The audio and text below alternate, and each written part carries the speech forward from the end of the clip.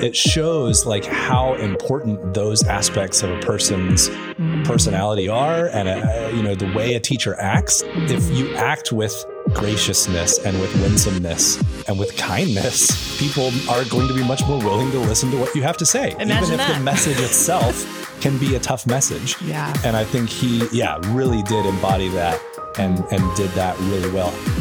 Welcome to Real FM Rewind, B-side, where we hit the rewind button to catch up and pause to go a little deeper. Here's Ansen, Kara, and Zoe. Welcome back to Real FM Rewind B-side. It's Ansen, Kara, and Zoe. Glad to be hanging out with you today. Hope you're having an awesome one. We're coming up on a long weekend, and maybe you're right in the middle of it listening to this. I hope so. I would like to be right in the middle of my long weekend right now. I'm preparing for the long weekend. It's stressful because you got to do all the things ahead of time, Yeah. So that's where I'm at currently, but soon we will be into the long weekend. But before we get there, going to toss it over to Zoe for On Repeat. Yes, hello. This song has been stuck in my head since the moment we had it start playing on Real FM, and it's "Sail Away" by Lovely the Band. Mm-hmm. Ooh. Sail away. Sometimes I really wanna sail away. Leave all those things I did. I was looking into this song, what should I talk about? And I was like, well, I don't know who these people are, so let's start with that, right? So, nice. Google, doop, doop, doop, doop, doop, go to Wikipedia, and I'm like, oh, interesting. And then I see, they became really popular. They had this single in 2017 called Broken. Mm-hmm. So I'm like, what's that? Click. And then nostalgia smacked me across the face. I was like, oh my gosh, that's who they are. They're these people. It's them. And I got so excited because when this song, became the big single that it was, I was still working in high school at my high school job. And it was all over the radio. I remember the song so distinctly. Wow. And so then I was like, I know who these people Brought back are. all the feels. Yes. Broken's a really good song. And so I just, awesome. Started reading about these guys, and Mitchie Collins is the main guy, the singer. And I was reading about, some of the songs that he writes and the lyrics, especially with Broken, issues of anxiety and depression and how it's kind of like therapy to be so vulnerable. And it kind of reminded me of NF, who we talked about last week. And, we're just in an era right now where a lot of us young people have got issues and we're going through it together. Yeah.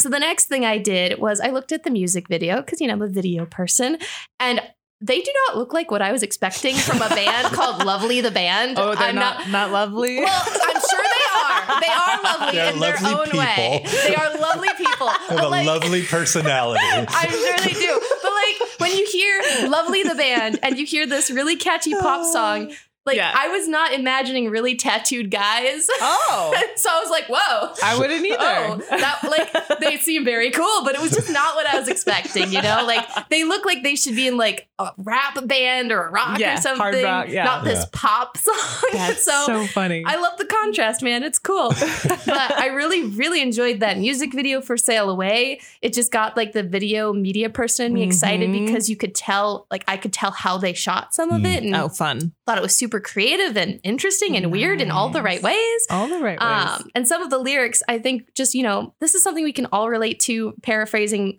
from the first verse. Leave all those things I did yesterday. Is there a place I can stay? And then get inside my head too much, lost sight of the magic. So I feel like these are really relatable things. And in the music video, they're wearing office clothes, and then they're kind of switching to more whimsical stuff. And so it's kind of that idea that we get stuck in our jobs that we do Monday through Friday, or maybe you don't have a Monday through Friday job, but you go to work and you just pay the bills and you're drained and exhausted. And we kind of lose that funness of life. Right. And I think a lot of us, especially me in my life, I want to not lose that. I want to be able to enjoy life and experience things. Yeah. And don't we all wish we could just, sail away from all our problems?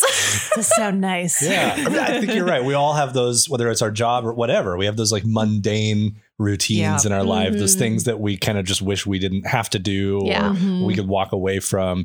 And I think the real challenge is knowing, that it is kind of this wistful dream to be able to sail away from it all and not have to deal with it. How can I transform those things into something meaningful, knowing that I'm still going to be in them? That's kind of the metaphor I get from the music video is it'd be great if I could Sail get out of away. here. Yeah. But without that, the next best thing is like, okay, how can I transform these things into something Yeah. more meaningful or fun or something? That's good. Yeah. Yeah. I like that.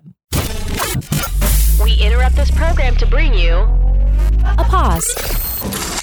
All right, it's my turn for On Pause this week, going a little bit deeper into something we've been talking about on the show this week and something that Ansen and I have been talking about a lot off mic and also on the show is author and pastor Tim Keller passed away last Friday after a 3-year battle with cancer. And man, since this has happened, I have just been thinking about him a lot and going back and reading over some quotes that I've saved over the years, like literally just searched my little Evernote, which is where I keep a lot of my journal stuff for like Tim Keller. And I found a whole bunch of stuff and doing that. And then just thinking back on like this guy was pretty significant in a lot of my spiritual formation in my early to mid 20s, especially. I was really struggling with a tricky church that I was Love involved those. in. Yeah. And was struggling to understand grace and the gospel and just wrap my head around it because this church that I was in was very like, you got to do things this way or you will be excommunicated. And it was a little rough. And I remember reading a lot of Tim Keller and this really, really refreshing perspective of the core message of Christianity is not, here's all the things you got to do to get to God. It is, here's all the things God has done to get to you. And here's why the gospel is so winsome and beautiful. And he just did such a good job of communicating that through books, through sermons. One of the ones I think about the most is The Prodigal God and that whole story about Really good book. Yeah, like that story is not about a son who threw everything away and messed up and then came back and, okay, I'll take you back. It's about both of these sons who have both turned away from the father in different ways. And the father reaching out, going after them actively and pulling them back to himself. So anyway, that's just one example of many, many things that we've learned from Tim Keller. And I've just been thinking about this all week off and on. And I just thought, yeah, maybe talk a little bit more about him. Zoe, are you familiar with Tim Keller's work and stuff? You're a little bit younger than us, but I'm sure, I mean, he's everywhere. Yeah. So before my husband and I got married last year, he has this marriage book, which I didn't know this was the same guy. This is what I found out. Yes. You don't really pay attention to authors sometimes. Sorry. And so like we were recommended this marriage book and I'm not going to lie, we started reading and we stopped. But so that's like, I vaguely was aware of that name. Yeah. And then he passed away and suddenly I'm seeing this name everywhere. And I'm like, that sounds familiar. Yeah. And I'm like, that's the book that we haven't read. And so I'm like, awesome. ever since he passed, I'm starting to see all this stuff all over social media and talking about it here in the office, like quotes that he said and the work that he's done. I'm like, oh, this was like a legitimately cool person who's like written a lot of awesome stuff. I should go back. It's right next to my bed. So yeah, it's kind of gotten me really interested in reading what he's done and looking into it more. And also just seeing, this person's legacy I wasn't super familiar with, but like Lecrae had a post recently and I just was like, wow, this guy has like impacted a lot of people in a lot of ways. I want to know what he has said, I want to see how it can affect me too. And just the little quotes that I've seen and talking about him, it's inspired me in that little way. And I think that's profound that someone that I barely knew about, like there's people out there who have such an impact on the world. And I on think people. that speaks to his legacy. It really Like, someone does. who's barely even heard of him is kind of like, okay, wait, maybe I need to check this guy out because the way exactly. other people are reacting to him. And even me, like I'm obviously very familiar with his work, but I gotta say, I haven't necessarily been actively reading and listening to his stuff in the last few years. But now all of a sudden I'm like, I want to go back and read some of these books. I want to go back and listen to these sermons again because I remember he was very profound. But I think my favorite thing about him, he just embodied this winsomeness and gentleness. He reminds me of Mr. Rogers in a weird way.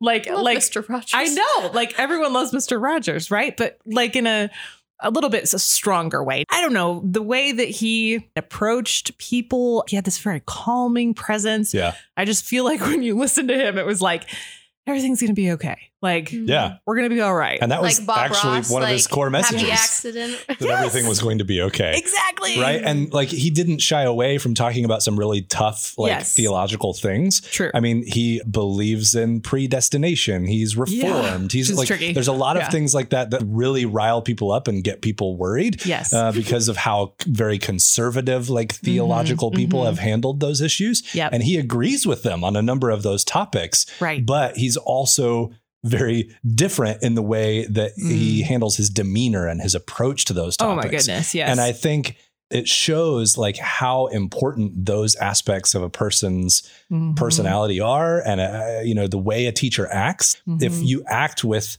graciousness and with winsomeness and with kindness, people are going to be much more willing to listen to what you have to say, Imagine even if the message itself can be a tough message. Yeah. And I think he, really did embody that and did that really well. I think he's going to be every bit, you know, part of like a C.S. Lewis. That's what I keep thinking in 50 or 100 years. I think people are still going to be reading him. I think he has so much to offer in, not only a world that really struggles, I think right now with graciousness and kindness, but also again with truth. Yeah. Because he wasn't afraid to speak truth as well.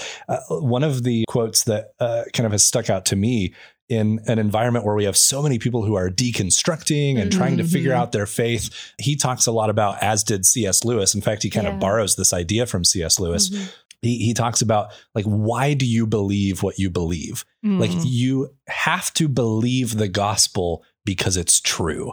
Not because it does something for you or it makes you feel a certain way or it gives you a sense of community or any of these things. Because if you believe the gospel because of those things, they're all going to fail you at one point or another. And I just think like that is exactly what has happened over the last decade or two is we have people who have believed the gospel based on being part of a church or because their parents did, or because it sounded right at the time, or it felt good, or any of that. But eventually all of that fails, right? The people are hypocrites. The churches do terrible things. Every bit of that, like at some point it makes us not feel very good because some of the truths are hard. Like every bit of that fails if you don't believe the gospel just because you actually think it's true. Right. If you actually think it's true, you have no choice but to believe it. Right. Even if everything is hard and difficult. And I mean, if it's true, it's true. Right. Yeah. And so I just think like there's so much of what he had to say that would be so useful and beneficial to our time and our generation. So I'm thankful for who he was and the things that he said. And then to Kara's point, the way that he said them, because no one wants to listen to someone who's right and mean, you know, but I think he also had a really profound way of taking those like hard truths, like, for example, the idea of predestination, and then expressing like why those things actually could be something that we should be happy to believe in. And you don't have to believe, you know, there are people that disagree on that theological issue, but his whole point about it is like, look, if God is in ultimate control and is predestining everything, that means it's not about you. It's about him. Right. And like the whole message of the gospel, like Kara said earlier, is about what God does for us and how he pursues us. And we don't really have that much say in the matter. Like it's about God coming down to us and rescuing us because of how much he loves us, you know, as opposed to what is often the message from people who believe in that point of view, which is, you know, some of us are going to end up in a good place and you might end up in a bad place and I don't care about you. And and it just turns into this very negative, like judgment, hellfire kind of tone, you know, and he just refused to capitulate to that. He did. And that I think takes its own kind of strength. It really does. I will say, you know, Zoe, something you brought up the other day in our meeting was that a lot of people are struggling, and you just said it too, Ansen, with deconstruction, with church hurt. I mean, that's just everywhere right now. And I will tell you, like, yes, I feel it 100%. Been there, still there, still working through it. Been to lots of counseling sessions about it.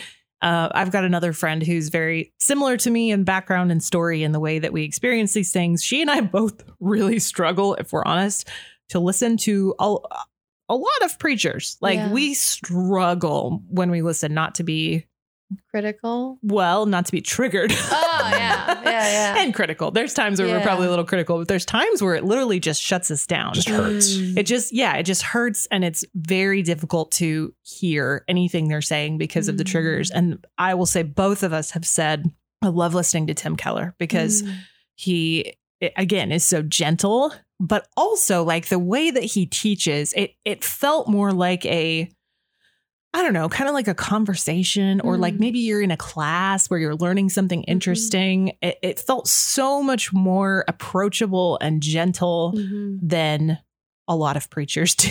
You can't talk down. You have to talk across. Yes, that's a good way to say it. He did a good job at that. And bringing in a variety of sources. Of course, he stuck to the Bible as his main source, but he was really good at reaching out to other sources of beauty and bringing those in and incorporating them into the communication. And so it felt so much more approachable. And I mean, his church was in New York City, so he had to do that because that's not a place that's real open. And he, created this thriving, and again, not just him, but him and the people that God put around him created this thriving gospel-centered community in the middle of New York City. And so you got to think like there's something to that, like the way that he approached and communicated things. That's really beautiful.